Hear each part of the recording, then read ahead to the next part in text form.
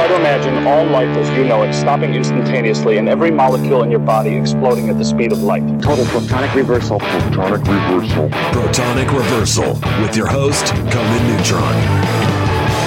Broadcasting from a secret underground lair in Milwaukee, Wisconsin. A gigantic middle finger to everything that is rock about music, rock and roll, and corporate power. The thing is, though, if you don't laugh, you're going to go on a killing spree with sharp and nails. Confidence of a hero or a fool. I wasn't exactly certain which. Could not be more professional. It's only one I choose to devote my life to. That's okay. It means something. It means something. And take that away. You know, that's my take. What's yours? Protonic reversal. That's like a science thing, right? Indeed it is. Indeed it is. It's a science thing. It is a science place. It is a scientific fact. We are all up in your face. It is time once more for the one, the only Protonic reversal. Holy moly, what a great show today. Jam freaking packed. So jam packed, I'm going to just skip a large portion of the preamble here. We got Buzz Osborne, King Buzzo, the Melvins. And we have Billy Gould, Faith No More. And holy moly, really excited to talk to both of them. And it's going to be a heck of a good time. So, without further ado, let's hear from the King Buzzo with Trevor Dunn EP. We'll do 6-pack, and then we'll be right back with Buzz Osborne. 1, 2, 1, 2, 3.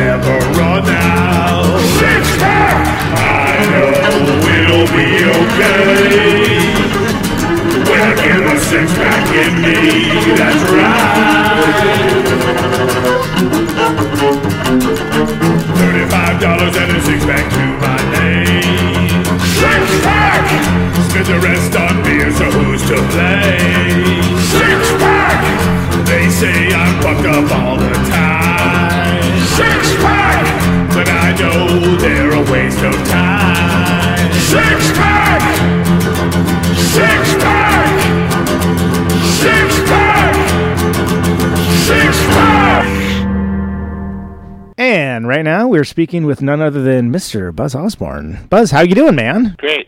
Live from the quarantine zone. I was going to say, how's quarantine life, LYFE, treating you? Not a whole lot different than normal life, actually. Is there a lot of COVID panic in Los Angeles right now? Yeah, I think it's probably as much as anywhere else. I just wish they'd just lock it down and get it over with. Yeah, it's sort of like this lockdown in stages is kind of like a weird move. Like, all right, everybody's going to buy all the toilet paper because that's a thing that everyone's going to do. Yeah, I don't get it. Yeah. I guess they're expecting to do a lot of pooping. Doesn't make any sense. You know? In these strange times, you have a new album that you just did with and you have Trevor Dunn on this one. This is like an acoustic record, just like the other one, but it's not like the other one because it's a duo. Yeah, have you heard it? You've heard it. I heard a couple songs off it. Well, first of all, I feel that Six Pack has maybe the coolest intro bass line in the history of music. The Black Flag song. You heard Six Pack, yeah. Maybe the coolest bass line in the history of music as far as an intro. Yeah. I was very excited to hear that and hear your arrangement of it, of which is, and I say this as a Black Flag song, is pretty much a very ridiculous song, but I thought you handled with aplomb and vigor. What led you to that being like one of the songs that you included on the record? That is not on the album. It's just available on the EP. Oh, is this the EP? Okay, gotcha. All right. Yeah, there's a 6-song EP that's coming out that has 2 songs on the album, and then the rest of the stuff, including Six Pack, is not on that record. So 4 songs that aren't on the record, including Six Pack, and 2 that are on the record. It's not dissimilar to the way we do stuff with Hazelmeyer. We do a hyper limited thing, and then it has to tease a couple songs off the record as a setup. That's kind of how people always did that kind of thing. It's like they'll do a single of the record. It's on the record. Blah blah blah. Before the record comes out. Right, and this is the ones. Similar idea. Tom does, a friend of the show, and he does these limited edition kind of lino cuts. That's really cool art pieces that just on their own are really awesome.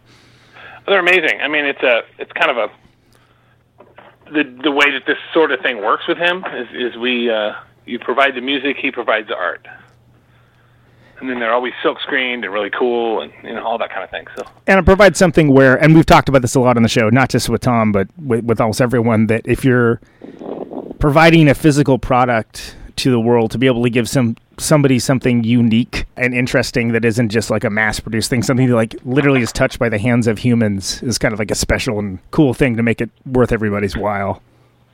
That's the way we look at it, And it always irritates me to go, people charge your arm and leg. It's like, okay, you don't get quality stuff for nothing. And it takes effort. It's not like you're just throwing it in the machine and pushing the button. Like it's. No, I mean you want cheap crap, go buy cheap crap. There's plenty of it. If you think this is so expensive and you can't afford it, then my suggestion is I really seriously doubt you should buy it. It's not for you, and that's okay. No, you probably have some kind of financial difficulties that go well beyond buying records. So, if you can't afford it, don't buy it. Who will want it? And the music you'll be able to hear no matter what. Yeah, you can hear it. I've not heard one person ever say, those records are so expensive, it made it to where I couldn't hear the music. It's like that's the one universal truth is if you want to actually hear the music, you can. Just pick your format. It's there. It's all there. Listen to it. It's out there. Someone will have it on YouTube inside of 5 minutes without me doing a thing. I don't have to do a thing. There it is. It's a system working. So whatever. That's just the world we live in. So you got it's the first time in history, just in the last decade or so, where people can actually hear stuff without ever buying it. Which it's for better or worse. It's like there it is, but people will still find something to complain about no matter what. Oh yeah.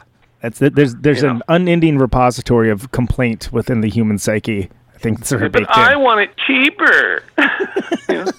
Me. Yeah. Well, we're not McDonald's. So, Well, and nobody's forcing anyone to buy like a limited edition thing either. That's my whole point. Don't buy it. I think if nobody can afford it. I mean, we might be running into some rough economic times coming up. Maybe there will be a lot less people that can afford that sort of thing. It's understandable. But everybody's going to have to go through that, not just with records, but with everything. So we're living through weird times. It's odd. I don't quite get it, but I've never really understood. I mean, that aside, I've never understood, the complaining nature of people. Anyway, I mean, I can't imagine doing that. It's like I'm going to get online and talk about what I think is wrong with these people putting this music out. It's music, motherfucker. It's music. I read some study some years back. Not overly important. You know what I mean? Yeah. In the grand scheme of things, it's not. We're not talking about anything that's overly important. We're talking about art, and art is separate. It's separate and special, extra thing in your life. Once you've got everything else in a line, you can afford to do this art thing. That's great. I think it's great, but let's not bitch about it. Come on, I'm doing the best I can. I read an article a couple years back that said that people get a dopamine response from complaining. Certain people in certain parties, like a certain type of personality type, that like literally they get like a high from complaining about doubt something. it. I mean, well, Ted Bundy used to get off on raping dead chicks. So. A bit of an I don't know how the human mind works. There's a lot of weird theories out there. So, what's right now as we talk? Are the tour dates still on? Are these going to be postponed? Do we even know? Well, to me, my tour doesn't start till May 13th. Yeah, it seems like there's enough of a window that if we have our stuff together, I don't see any reason why I should, cancel it until I absolutely have to. I kind of figure that cancellation for me won't be until mid-April probably. Yeah, and ideally we'll be in a better position. Yeah, granted I certainly don't know everything, and I'm not a MD, but certainly the people who run our state here in California are not standing up with the best and brightest physicians from the state talking about what we should be doing. They seem to be doing it all on their own. So it's more like they're reacting to the panic as opposed to reacting to what. And I think that's people. Politicians react to panic. That's what they do. It's not a surprise to me. I don't know what should be done. I'd imagine that their computer models are based on the scenario that everything we're doing right now will make no difference at all. I disagree. If you isolate yourself, I saw this online. If you isolate yourself, and let's say you see 25 people in one day, and you cut it down to 3, well, that lowers your chances of getting it astronomically. That's called flattening the curve, I think, if I remember correctly. They're not taking that into account. Well, and they're pretending like everything we're doing now will make no difference whatsoever. Yeah, that's just not true. There's no way they can figure that one into it. Well, I think people don't understand exponential growth, I think, is part of the problem. Yeah, and then also I think they're underestimating the ability for doctors to take care of sick patients in the first place. And they can do something for you. They're saving people every single day. Right. It's not like everybody that gets it just falls over dead, bleeding from the eyeballs. That's not happening. So we'll see. I might be wrong about everything. Who knows? I'm no expert, that's for sure. But I tend to think, let's think about this. Computer models and stuff like that are really only as good as the people or the information you put into them. Right. So there's certainly a room for error there, but anyway. And even with social distancing and quarantining, my cousin works in D.C., and she was like, oh, yeah, everything's shut down, but basically all the millennials are going out to bars to drink, which is like, oh, well, that just defeated the entire purpose of what you're trying to do with your workplace. Well, they can get sick. Yeah. I'll heed their warnings. They can get sick, and that would be better, if that's what they want. Yeah, exactly. It's like you're making the choice. Like, all right, so you just are going to ignore the intent of this order, this change your entire life, and just go ahead. And like now they shut down the bars, so okay, I guess that's not going to be an option anymore. I hope they stocked up on beer. Right, exactly. My buddy in England, a friend of mine in England, said that in England the beer sold out in the stores before the food did. Well, I was going to say, in Wisconsin here, everyone knew that it was like a real problem when they shut down the bars. Everyone suddenly that was what caused the panic. Mm-hmm. Yeah. That got people's attention. Yeah, now this is a real thing, huh? You're gonna what? Now we're shutting them down. You got to be kidding me. What about the methadone clinic? Is that shutting down? Lord knows. Yeah. So that's all we need, a bunch of sick junkies running around. Yeah. I'm sure that'll help. That'll help things considerably.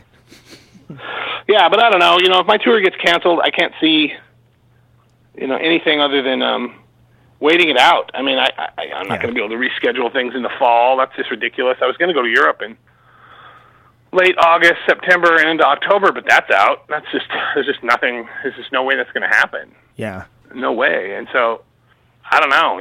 I'm just going to, I guess, just put the record out, and if I may not even be able to tour it, or I might have to cut my tour to where I drive all the way to the East Coast to start it.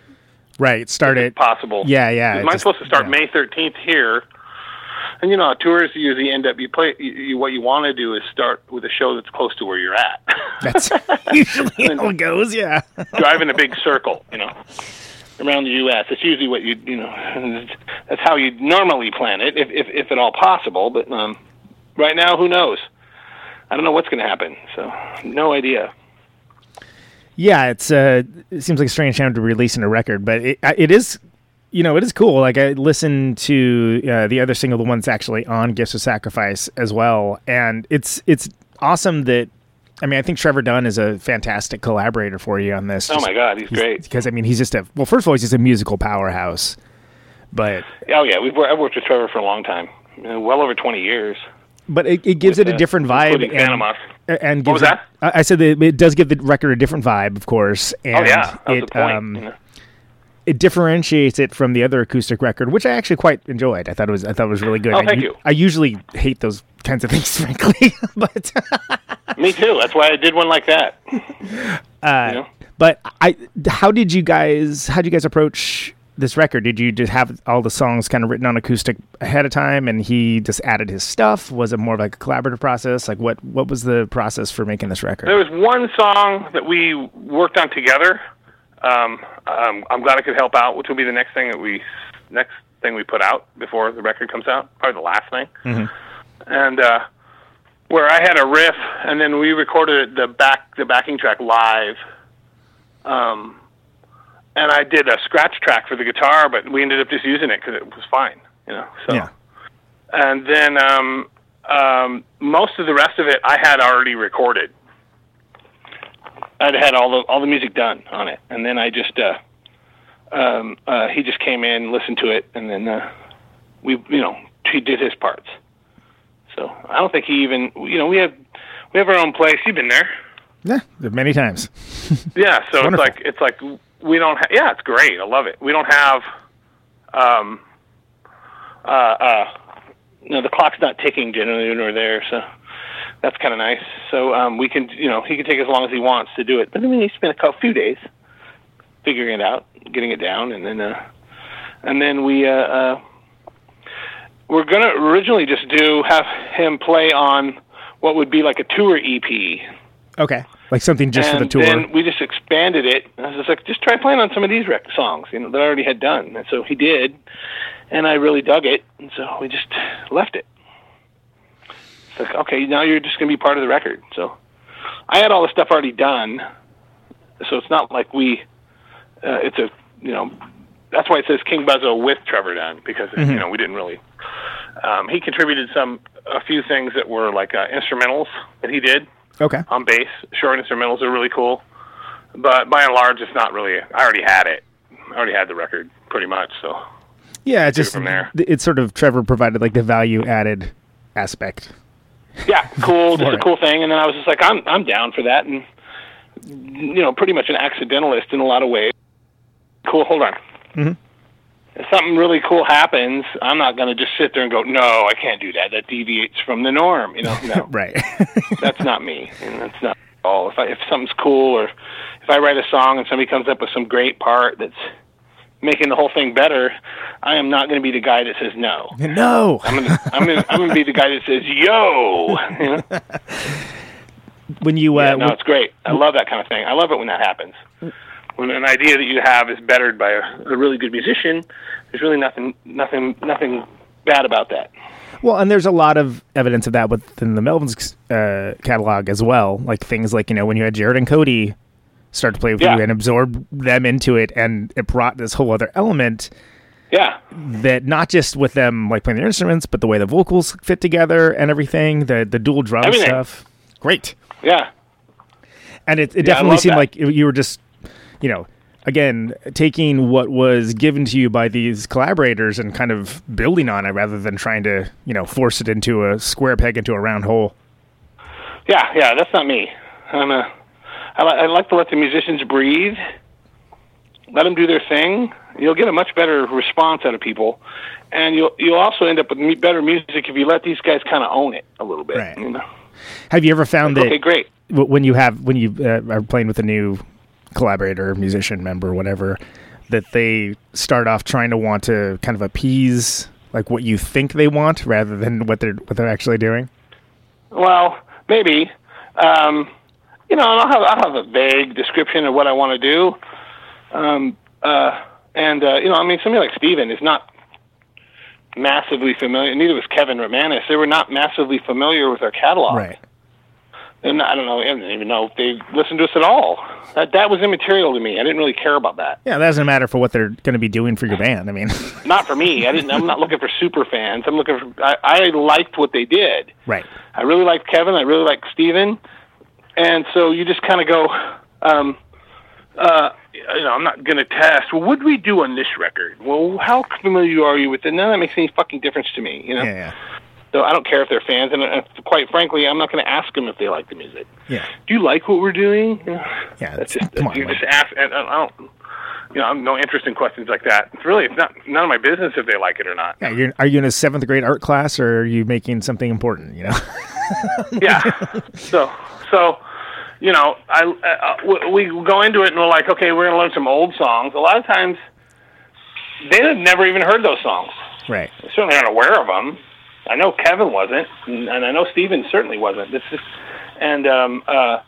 So then we go to learn it live, to play it live, and you have this scenario where they're watching you play it, and then I might show them a vague way of doing it, and they go, well, how is it on the record? A lot of times I'll just go, just don't listen to it. It doesn't matter. Don't listen to the album. You're just going to ruin it. Well, and I think I'm not looking for some automaton to play what I'm doing. I want you to take it. And I guess I learned that lesson from people like Bowie. Absolutely. Live stuff was a lot of times just diametrically opposed to what it sounded like on record. Not always, but he let his musicians do what they want. And it made for especially a guy like Adrian Ballou. Jesus, what are you going to tell him? No, do it like this. It's like this. Do on it like record. this. I know better. No, actually, you don't. Well, but I've been in that situation where I played with people where they had very specific things that they wanted to do, and so I just kind of sat there going through it and thinking, I could have made this way better. Yeah. But you're the maestro, and you think you know everything, so I'll just leave it at that. And then usually in that situation, you're just sitting there thinking, okay, how much am I going to get for this? Because it's really not very fulfilling other than on a monetary level. Well, beyond that, this is really just a waste of time for me. And going back to the new members, playing along and stuff like that, I remember I saw one of the first Stephen McDonald Melvin shows. It was in San Jose, if I remember right. And yeah, that was one of the first ones, yeah. And you guys had I Flies in the set, which is kind of one of your oldest songs, at least stuff still first actively album. played, which I thought was kind of a bold move and also sort of a statement of intent. Was that something where that was a planned move, or they just were let's just try this and see how this works? Or how did that come to be a song? It wasn't really like, oh, we're going to do this for some reason other than we thought it would be good to fit in for the set that we were playing at. Right. That tour, whatever. However that worked. Usually with live shows, we want to do roughly a third old material, which is, older than 20 years. Yeah. And then a third newer material, and then a third middle of the road kind of. Mid period, whatever that may be. That's usually how we kind of balance it out. I like when I go see a band play, I like to see lots of their songs, from lots of their eras. I don't want to just see, we're only playing, we don't play our old stuff anymore. Well, okay, I can see you retiring some of the songs, but you actually did write that stuff. Yeah, exactly. I'm surprised that you hate it, but if you hate it, that's too bad for you, because it's really not bad. Well, you would hope that they'd still be able to have a connection to these songs that at one point, they had a deep connection to, and they can still find something there, even if it's not necessarily the same thing that was there when it was written. I would think we're just sick of doing it. Okay, well, okay, I guess that's legitimate, but it's not very satisfying for your fans. Right. Not that you're looking for something that's satisfying for your fans, but I know what I like when I go to a show. Yeah. And I'm sure I'm not the only one who likes that. So that's really the only way I judge anything. Even music that I write, it's I really don't have any idea what people are going to want as far as that's concerned, but I know what I want. Right. Live, when I go to see a band, I like to see them play lots of their stuff. So I figured that other people will think that too. So that's how we lay out our set. So when you're laying out the set, you're counterbalancing it with a certain amount of, older as you defined it, older than 20 years songs, and like quote unquote the hits, and then whatever new songs are probably most jazzed about. And some hits. That's a hard one for us because it's just such a odd thing. We don't really, we certainly don't have hits. We have songs that people like. I mean, I was implying air quotes when I was saying that. So yeah, of course. But we'll include some of that stuff. Sometimes I'll ask everybody, is there any particular songs you guys don't want to play on this run? That we played before? Yeah, I don't want to do this one. Okay, fine. Put it to bed for a while, and bring it back out at some point down the line. Some songs that we wrote on every album, we never intended on playing live. Yeah. It was never even an intention. And we've written, I think it's written and recorded, especially with cover songs, I think probably north of 500 songs. So I'm really not going to try not to play more than about 70 minutes. Yeah, I was going to say, play them all in order. Yeah. We did a show with the Big Business Guys where at the time we did one song off each record. It was way too long. Yeah. That was way too long. I was going to bring up the fact that when you did the album tours where you played like Houdini, it was like Houdini and Bullhead or... Houdini, Bullhead, Lysol Eggnog, and Stoner Witch. Yeah. And those are great, and it was cool because, I've seen you guys play quite a bit, but as some of those songs, I've never seen you play live because I don't think they ever were imagined for playing live. No, we had to figure out a way to do it. And that's a cool challenge, right? I mean, or I guess I should say, was that a cool challenge? Yeah, it was good. Yeah, it was a good thing. It was a good thing to do. I mean, we knew we wanted to do that, and then you're like, okay, how do we do this? Well, since we're not that precious about it, then we can just figure out a way to do it. So a lot of those you just consider them, like if I was going to do a cover of a song by another band, how would I do it? I wouldn't necessarily do it exactly like they did, and I don't really mind that anyway. Oh, we don't do it exactly like it is in the record. Well, honestly, I don't think people, when they're sitting in front of their stereo, imagine they're at a live show. Yeah, I mean, exactly. And like a song like Pearl Bomb, which, is sort of built around this almost entirely unreplicatable live sound, what you did is you made it like a song as if it was just, here's a straight up like rock and roll song version of it. And it worked because like it was a well-composed song. But obviously it doesn't sound exactly like the recording, which I'm sure you weren't even referencing anyway. So I think is that the one with the CD skipping in it? I'm trying to remember. I think it is. Oh God, I don't know. I don't listen to our record. I was going to say this when I say stuff like this is when I get emails. No one, otherwise I never hear from anyone. But anytime I'm like, well, actually, it's it's this record and this is the okay, fucking fine. But I mean, a lot of it I can't even remember what the song order is on the records. Right. Well, and stuff changes when you play live too, right? I mean, stuff always changes. We'll hear something later. I will hear something off the record and go, "Wow, we're playing that totally wrong." But it's not because it's how you play it. Way. Oh man, I forgot all about that part. Right, exactly. Oops. But we don't let stuff. We roll with stuff like that. We don't really care. I mean, people. I don't think people mind that. If they do, they should just lighten up. I think there's a certain type of fan that maybe would potentially have a problem with that. But I think for most people, it's more exciting when there is something that is different from just sitting at home and listening to a record or like listening to Spotify or whatever the hell people do. But yeah, I don't really care how they listen to music. It's fine with me. Whatever makes them happy. Yeah. Life's hard enough without me bitching at them about how they listen to music. Right. No, you have to listen this way. Only on wax cylinder. You must listen to analog. That's it. Otherwise, you're an idiot. It's like, well, aren't you? Shouldn't you just be lucky they're listening to your stupid crap and all? Yeah, exactly. Like, oh no. Yes, I am. It has to be. I am happy.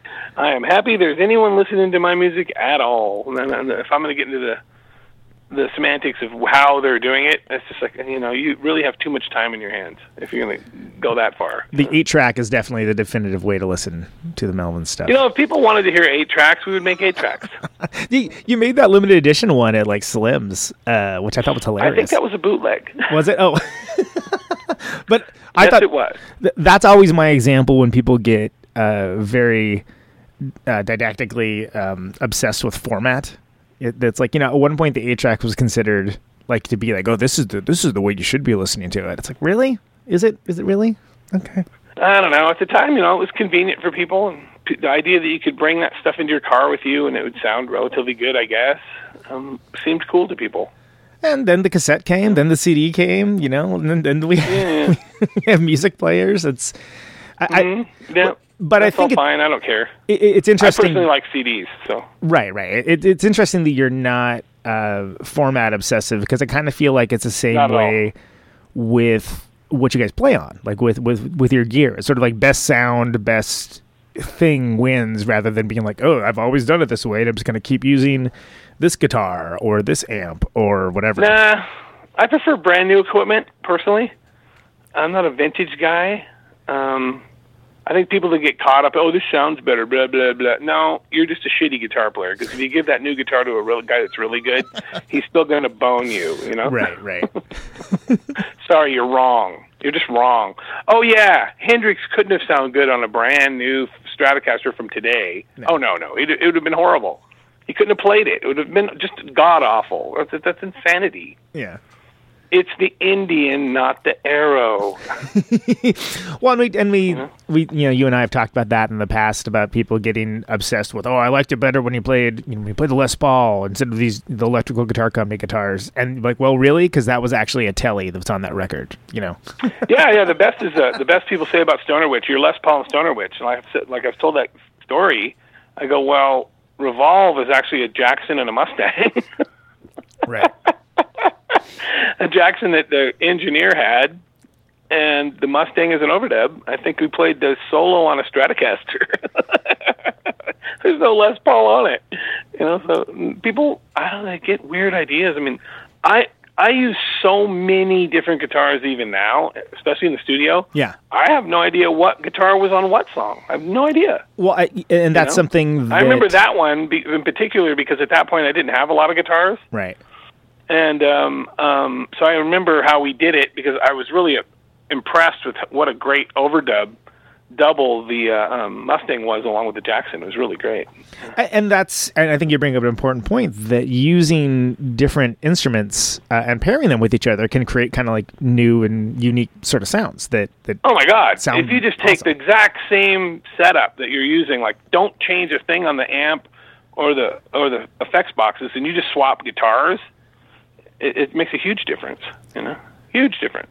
Yeah, and I think that's something that I really didn't consider too much until starting to work with Toshi personally. I was like, oh yeah, if you just use a different guitar on this, like that actually changes something about the song to make it sound cool. That's awesome. Yeah, do this now. Double it with other different guitar or whatever.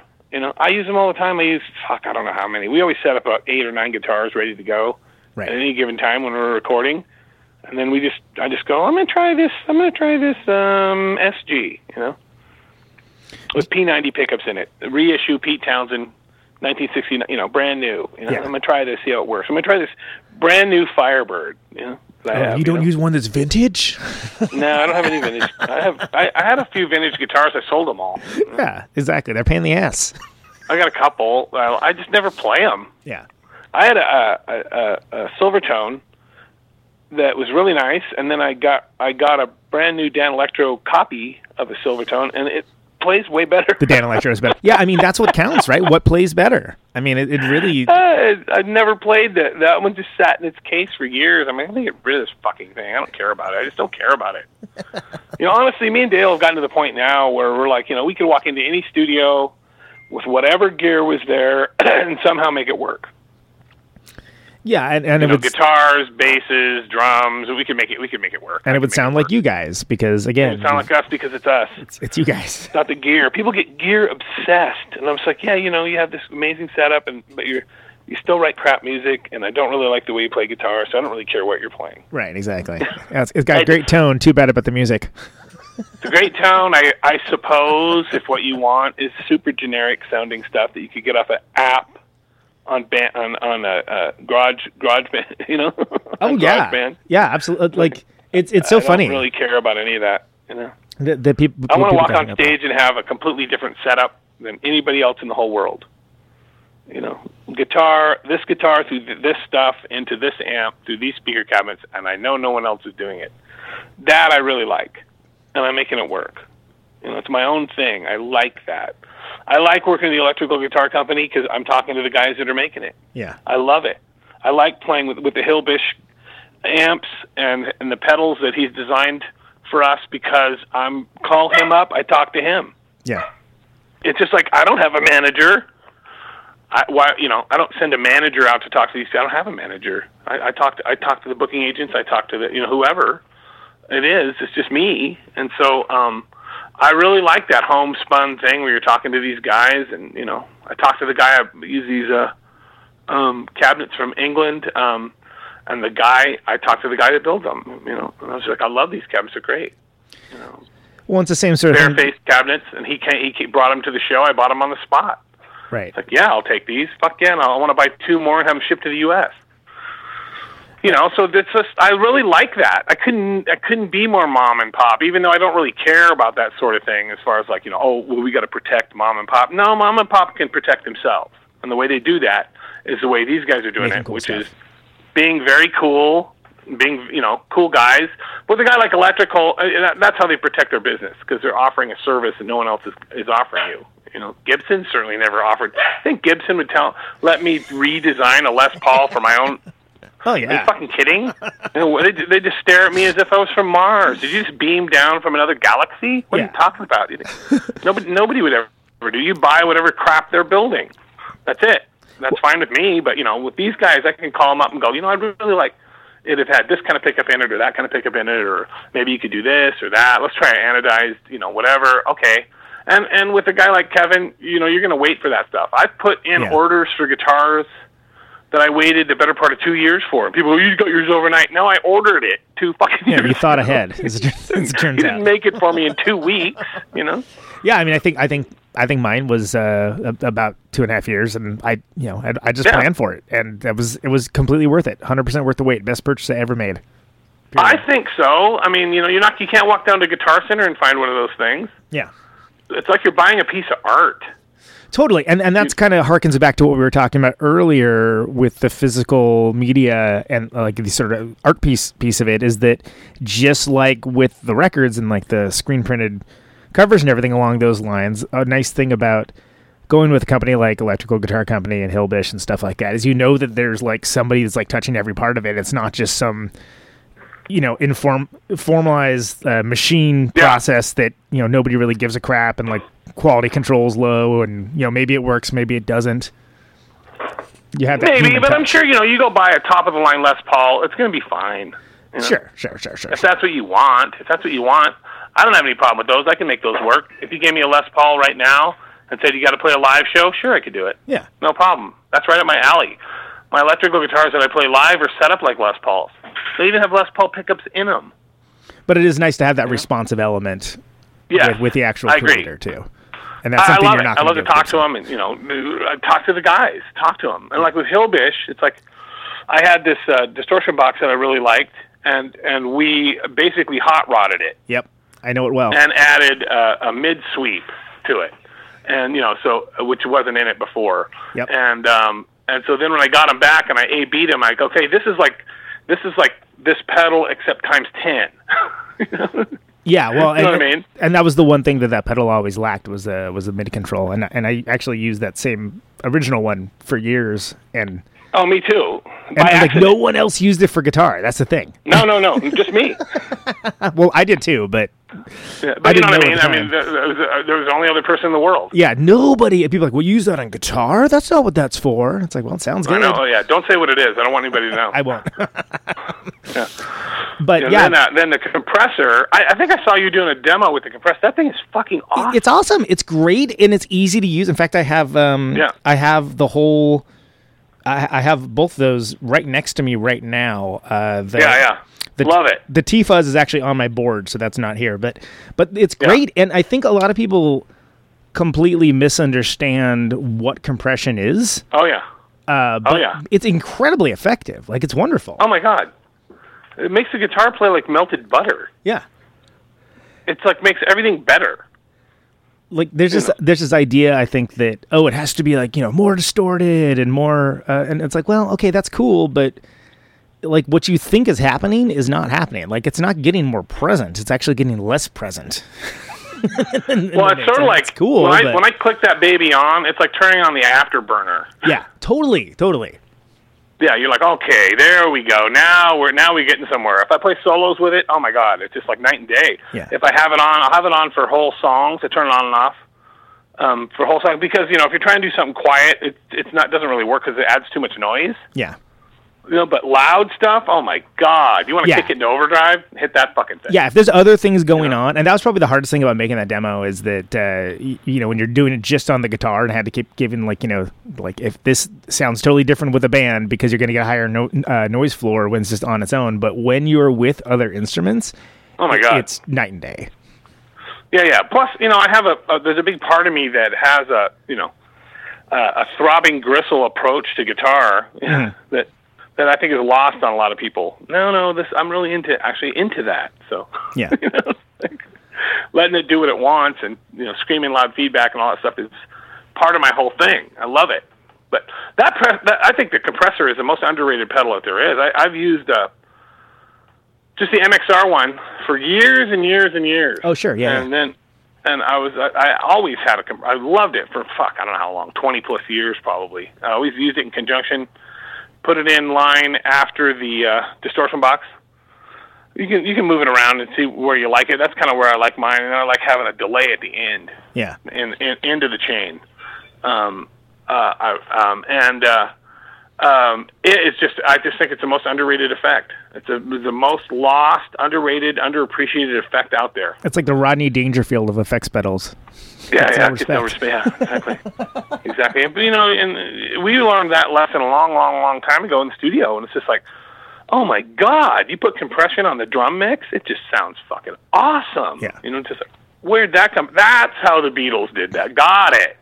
Well, yeah, and a lot of times when people talk about vinyl and vinyl's so much better for rock music, it's like, well, it's actually worse because you're getting compression, especially with the drums, that has associations with being more like what you think of as rock music, but what you're actually getting is a more imperfect file than if you were listening to a lossless digital or CD or something along those lines, and that's what you're actually thinking sounds better. In fact, it actually sounds worse. But they hear compression or they hear warmth, and what they're really hearing is compression. Yeah. Now you'll have people argue that all day long. I was like, I don't give a shit. I don't care if you have a really good stereo and you have good speakers that aren't hooked up out of phase. That's important. Yes. And you have a decent decent setup, and you put on a record, it sounds fine. And that's what yanks your crank fine with me. It sounds perfectly good. I grew up listening to records. I loved it. It was fine with me. But, there really is no arguing about it. People go, well, it's not real. Well, what do you think what do you think vinyl is? You think that's real? Right. Okay. Well, it's just numbers. Ones and zeros. I don't give a shit about any of that. Do you imagine there was no crappy sounding records made before digital? Yeah. Are you joking? Yeah, I was gonna say, I guarantee you there were. Yeah, it's crazy. I just can't waste my time on that. I just can't. It just doesn't bother me. I listen to like my iPod for convenience, but when I'm home and I want to hear something, I listen to CDs. Right. If I want something to keep it, then I'll buy the CD. If it's available, that's what I'll buy. It's a great deal for what you pay for them. It's a really good deal. So then we've tried in our world, because we always love CDs, to take CDs and soup them up with cool cover art and letterpress stuff and see if people appreciate it. I mean, most people in the world will just walk by that stuff and not give a shit at all. But for the people that appreciate it, it's a really cool thing. There is still a market for it too. I mean, they're not vocal, but they're definitely.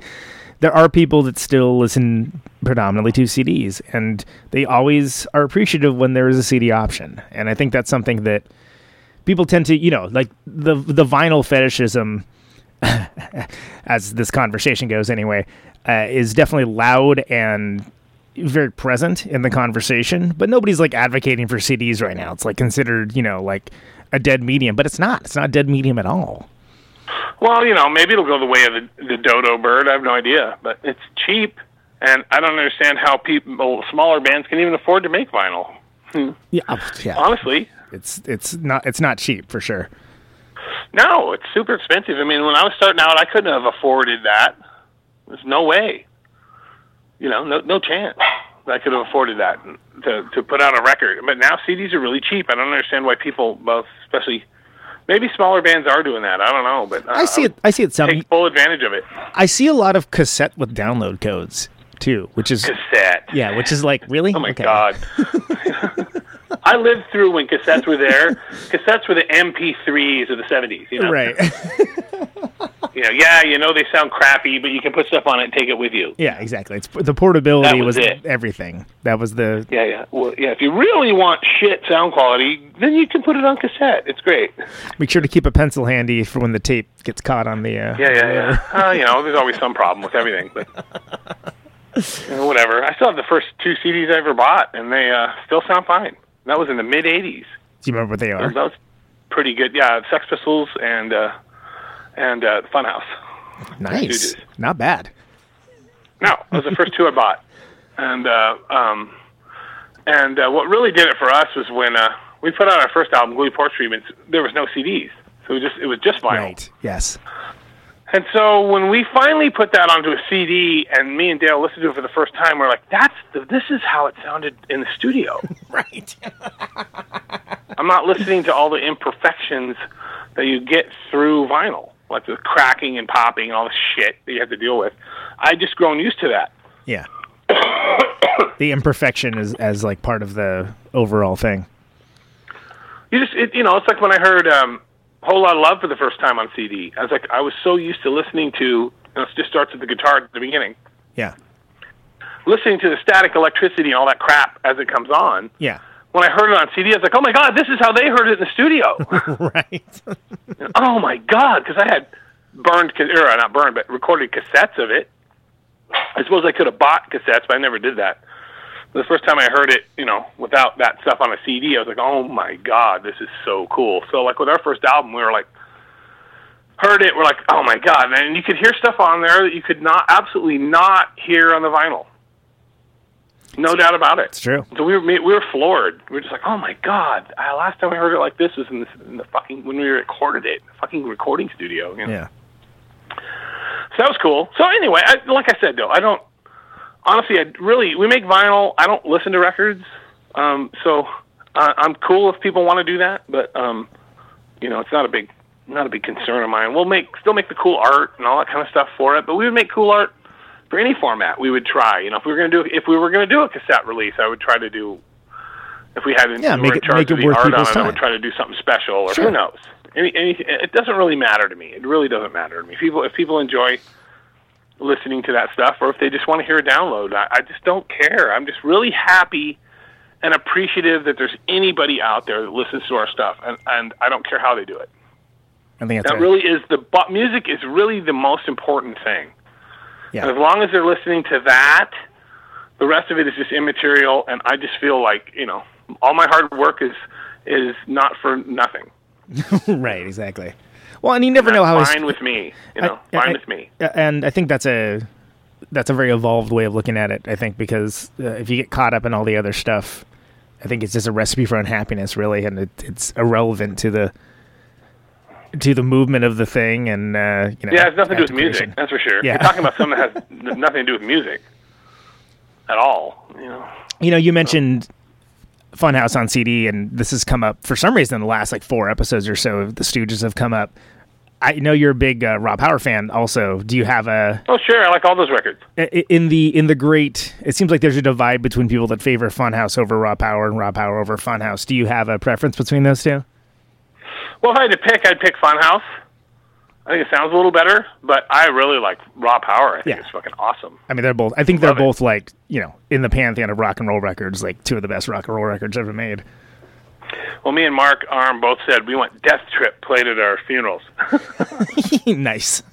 That's on Raw Power. Yes, it is. Death Trip. That's it. It's fine. Enough said. Yeah. Talk to me. I realize we haven't really talked about this. When you're writing songs, you have a tendency to. Well, first of all, are you still using that Buck Owens acoustic? The what? The Buck Owens acoustic. I play that sometimes at home, you know. Beautiful guitar, by the way. Yeah, that was actually my wife's. When I got married, I kind of inherited it. It was good. So when you're writing songs, it isn't like you're necessarily writing all the songs specifically for whatever the thing is. You have a tendency to kind of bank things, right? Like you'll write something, and then if you're not using it right then, like it kind of gets put on ice for a while. You pull it back out. Oh yeah. Can you talk to us a little bit about that process? Well, I write songs every time I touch a guitar. Unless I'm practicing, I'm writing songs. I'm playing something, trying to think up something to write. And that's pretty much every single day when I'm home. So people go, oh, when you're off work. I'm really never off work. I'll take a few days where I might not play guitar. But by and large, I have a guitar in my hand every single day. I have them all over my house. So I just walk around just playing guitar, whatever they are, whether it's acoustic or electric. And then if I come up with something just wandering around the house with a guitar on, then I'll record it on my phone, just a riff. That's what I do now. And then I have literally hundreds and hundreds and hundreds of those. Hundreds. Right. And so a lot of times I'll know there's something good about this. I just can't figure it out right now. And so it'll sit there. And so that was always really funny. I've talked about this before where people will go, I like your Stoner Witch record. I don't know if I like your old, newer stuff. And I go, well, a lot of that stuff that's on our new album I wrote when I was writing all the Stoner Witch stuff. So it's new to you, and you imagine that I wrote it all at the same time. This new record is all stuff new that I wrote, and this is really not the case at all. It never has been the case. It never is the case. Some of the stuff that comes out could be decades old. It could be 10 months old. It could be, I just wrote it. Some of the stuff is new, but certainly by no means all of it. And we'll have stuff that's kicked around for 15 years, riffs that me and Dale have been playing on, trying to figure out what to do, and then finally it works and you've put it on a record. But you can't really force that kind of thing. I don't know how it works. It's sort of like, I described it as panning for gold, It's like you dig through a mountain of shit to find these little tiny treasures. That's it. And without that process, I can't move forward at all. I have to just get through it. A lot of the stuff is never going to see the light of day. But I could just go through all that stuff and have tons and tons of material just for new songs. I probably would never have to write another riff, probably, but I will. Well, and how do you catalog that stuff? Like, do you have like your own system for remembering what is what, or is it just like a happy accident when you go through it? Yes, I'll just go back through it at some point. I do have a wide variety of things. I'll dump them on a CD, or I used to have them on cassettes, on 4-track cassettes, but I got rid of all that stuff. And then I'll just go through them and figure out, maybe I can do something with that now, next. I don't know why I like that. Next. Okay, that one's pretty good. Let me see if I can do something with that. Nah, it's not happening. That's how it works. If I'm getting ready to write some songs, or if I'm having trouble trying to come up with material, then I'll go back through my catalog of stuff and listen, and then maybe work on that. But now it's so great because used to I would never write songs unless I had a way to record the riff, because I could never remember. Our stuff is, it's relatively difficult to remember, especially the nuances and the weird timings, and so I wanted to make sure I could get it exactly how I wrote it that day. And so unless I had a way to record it, I would never, ever write songs. I would only just play stuff I already knew. But now I have my phone, I can just do it. I've been doing that for a long time, So are you That's using always with me. like GarageBand or like voice memos? No, I just do voice memo. Okay. Yeah. Just for a demo of a riff. And then I'll go in and take it to practice, listen to it, and then jam it with the guys, maybe come up with a couple other parts that are inspired by that riff. Try to figure out what we're going to do. Maybe we'll talk it over a little bit. But what's cool about it, how we can make it not step on the vocal part, how we make the other instruments, not show them where the vocals might be, how we would, not undermine that or have too much busy shit going on. When you have, there's just a whole lot of things you do when you're doing that. You don't want everybody running, you don't want the 4th of July at all times. It doesn't work. Right, like the fireworks, tough day at the fireworks factory explosion.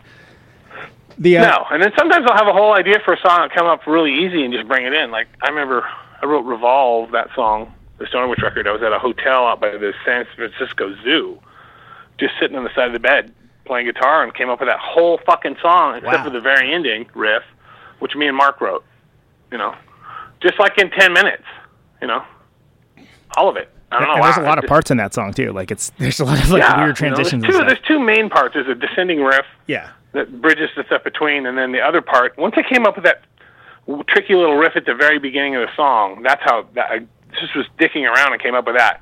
I go, wow, that's cool. And then I just kind of built it off of that. Well, then really quickly. It was like maybe 15 minutes. Right. And then I got it up to here, and Mark came back. We were rooming together. He came back from somewhere, and I showed him the riff. And then we started jamming, and then we came up with the ending, the da da da da na na na na, and then we came up with the ending like in 10 minutes, maybe the whole thing took 25 minutes max, But that doesn't always happen. Yeah, exactly. Sometimes it's. And I knew. I go, this is great. I really love this. This is going to be really cool. And we arranged it, everything right there. We had it done. So when we played it for Dale, we had the whole song. Right. Well, that was really easy. That went easy. Not a lot of the other ones. That rarely happens. I was gonna say there's a quote. I can't remember who it's by, but it's basically like, sometimes it's like a lightning strike, and often it's like the sausage factory. Yeah, exactly. Just grinding away. I don't mind the process though. I like it. Especially the second I come up with something I really like. I'm like, oh my God, that's cool. Okay.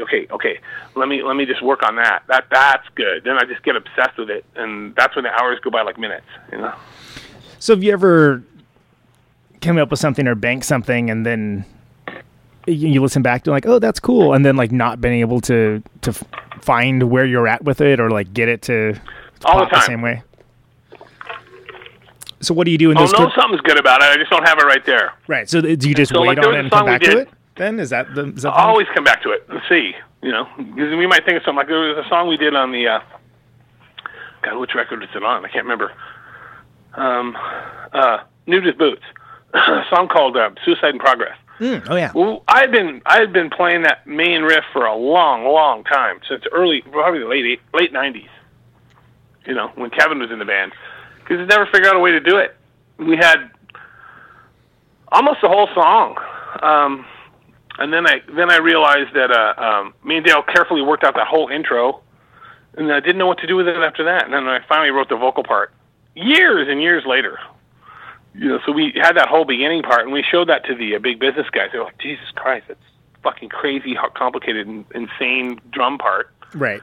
But he was able to do it. So. We had this really cool double drum part on that, but that was, not a brand new thing at all. I wrote it, I think, right after I did Stag, I think. So, and it took until my dogs are going crazy. I think there's a polar bear outside. it's the quarantine times. Watch out, the zombie hordes are coming. Watson crawling through the window with a knife in his teeth. Right, exactly. Sick the dogs on him. Unleash the hounds. Yeah. Anyway. So. Yeah, go ahead. Oh no, I was just gonna say. So it was obviously something's happened quicker. Some things like take a while, but it seems like it requires a good amount of just like knowing what's good and being okay with the fact that something's not happening right at that moment in time. Yeah, and waiting for it. Yeah, letting the lightning strike. I can only get there from just jamming through stuff. If I can't get anywhere, then I'll just go to practice. I'll just practice my guitar, And the way I practice stuff is like learning exceedingly difficult songs by other bands, just for practice to see if I can do it, that kind of thing. Yeah, man. Like Halo Flies. I'm always impressed when you guys busted that one. Because I just learned that on my own, Because that one's like there's so much to it, and I always love that tune. Crazy. But when I think I saw you guys, I heard you. Well, I heard you. I heard the recording first before I heard you play it. But I was like, oh man, bold move. Jeez. Yeah. That's it. Yeah. I don't know what have I worked on lately. I think I'm trying to do the Wonton song by Zeppelin. Oh, really? Wow. Okay. Yeah, that's a fun one. Yeah. I think I'm going to tackle Achilles' Last Stand next. Nice. I was actually just listening to that the other day. I was like, oh man, why don't I love that? But why don't I listen to this more? That's the kind of stuff I'll do just to practice. You know, just sit there with the song, play it over and over, and just see if I can get some idea how make it work. It's just for my own amusement, just for fun. Try to pick an easy or a hard one. It's got a lot of parts to it. See if you can dig through the whole thing. I've done that with a Gang of Four. Done it with we just dig through the song, try to figure it out. Sometimes it doesn't work. Hendrix, everybody, just for fun and practice. It's good practice. It gets you in a mindset that you're not normally in guitar wise.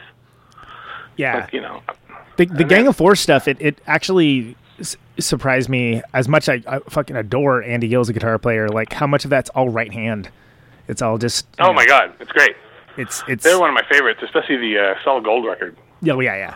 That was a huge influence on us as far back as our first album, especially on Ozma. That's definitely one nobody's ever thought of. I can hear it, like Anthrax and stuff. I mean, that's like we were the second. The Solid Gold record is the one that really got us. The song "Paralyzed." Oh my God. Yeah, it's great. That's really it. And then we were always been super influenced by the Flowers of Romance by Public Image, massively. Yeah, that's another great one. So, are there any ones that like no one's latched onto that? I know you're a big Gun Club fan. Gun Club is exactly we love that stuff. Birthday Party. We did a record called "Everybody Loves Sausages." That's yeah. I forgot about that.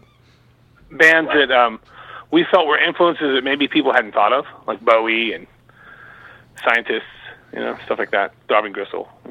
Kinks. Hey, listen, I have about 1 more minute. Okay, yeah. I was gonna say we need to wrap it up. I didn't notice the time. Sorry about that. No, I have to actually have something I have to do. So great talking as always. Yeah, thank you. I appreciate your time. Last question. Why do you do what you do? Well, at this point, I'm a professional musician. I've been making my living playing music since 1988. I could not be more happy about that. I play with two of the best musicians on earth, I think, and they make me better. And I wake up every single day. I can't wait to do that stuff. I spend 70% of my waking hours involved in somehow deciding or music in one way or another, whether it's a business of it or whether it's playing it. And it's what it's what I do. I've been doing it since 1988. I can't imagine it any other way. And I have to go back to a Bob Dylan quote, which is, they ask him, you're in your 70s. You're in your 70s. Why are you still touring? Why are you still doing this? He goes, because that's the deal I made. Nice. That's it. Love it.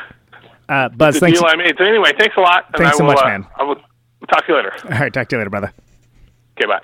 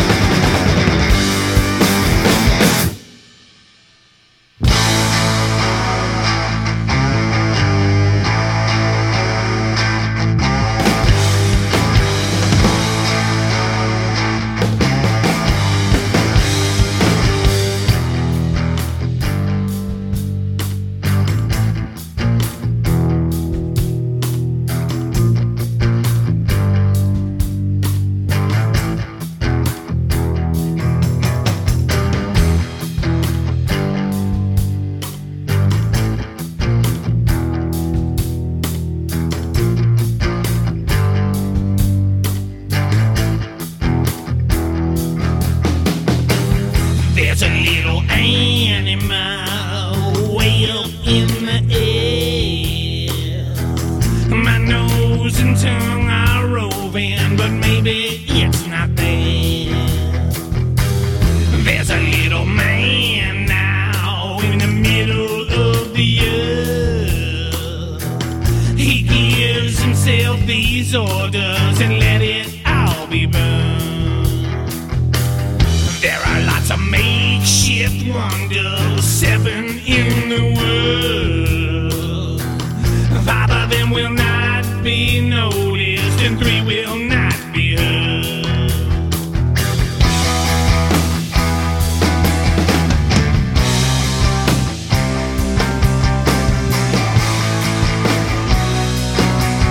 There's a meal, there's a window, there's a face that you can see. You can keep what you've stolen, just give it back to me. I'm about to take my vengeance, even if they're dead. Maybe his time is coming, and maybe he's better off.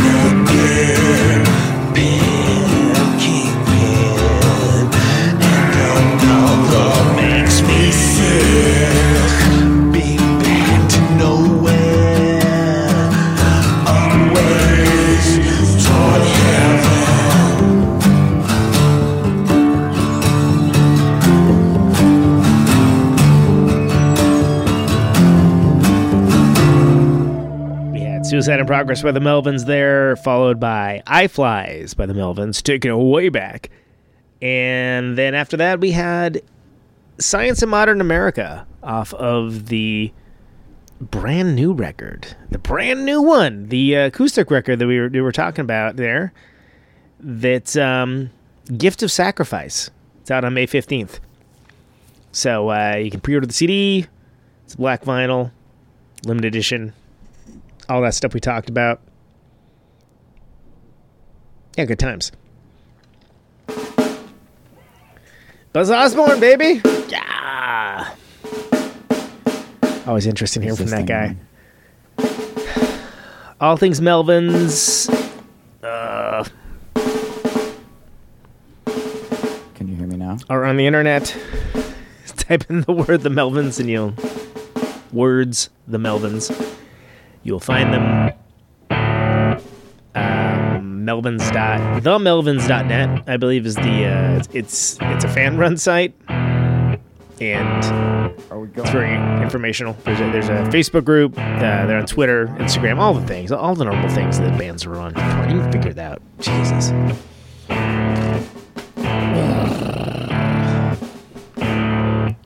Cool.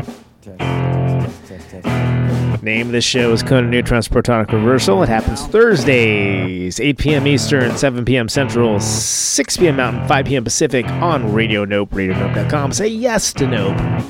As we come to the close of our broadcast day. Archives at radioneutron.com. Find the show on Spotify, Stitcher, iTunes, all the places you find your podcasts. My farewell transmission.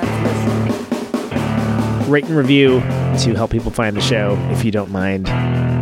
Share it around. Signing off, Mr. and Mrs. America, and all the ships at sea. It's always great doing Anyone this. within the sound of my voice. There's a bunch of cool stuff coming up. Stay tuned. Subscribe. All that stuff helps. I've got 50,000 watts of power. Do I have anything to add? I want to ionize the air. Probably not. You don't want it to be the 4th of July at all times. This microphone turns sound into electricity. Eminently quotable that day. Can you hear me now? Don't keep the show a secret. Out on Route 148, you're dark and lonely. Take it easy. You got my radio on. Can you hear me now? Can you hear me now?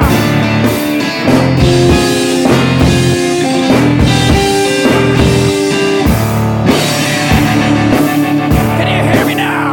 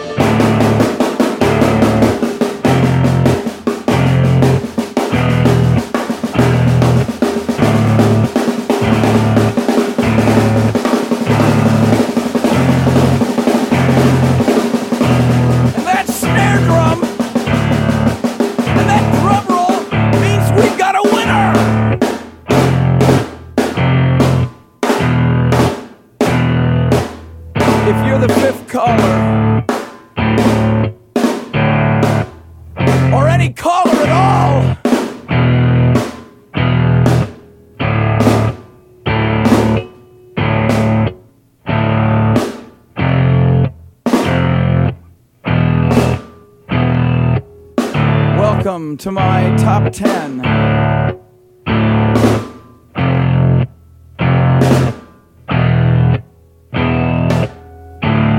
I'd like to thank our sponsor. But we haven't got a sponsor.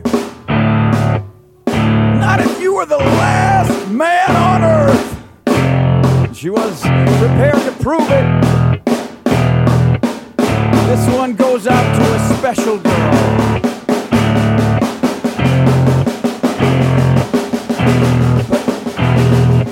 But there is no special girl.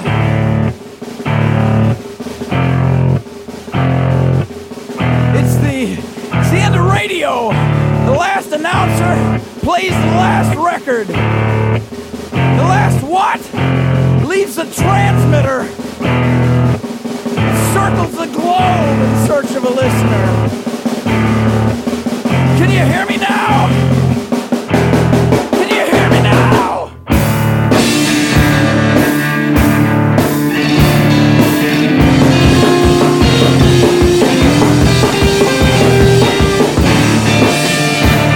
Can you hear me now?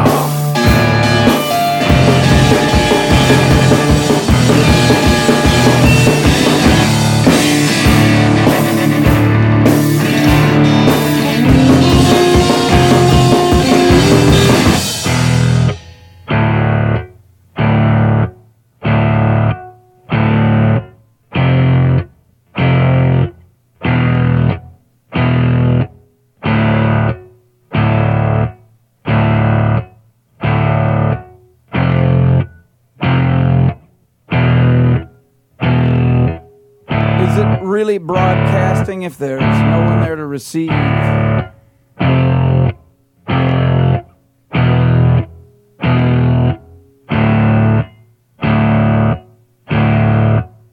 It's the end of radio.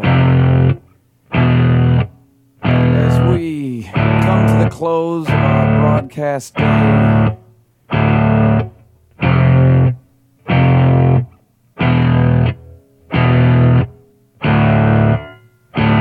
my radio on.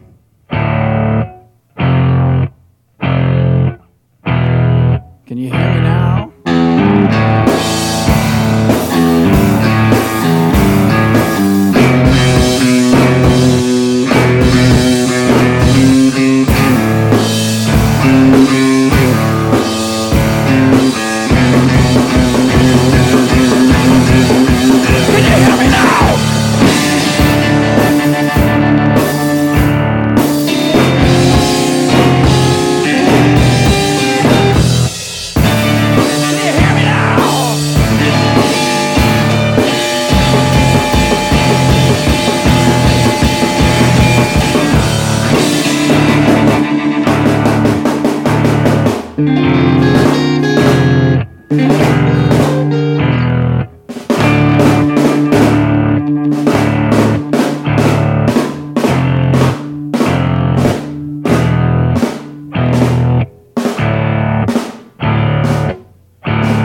This is a test! If this had been a real emergency, hey!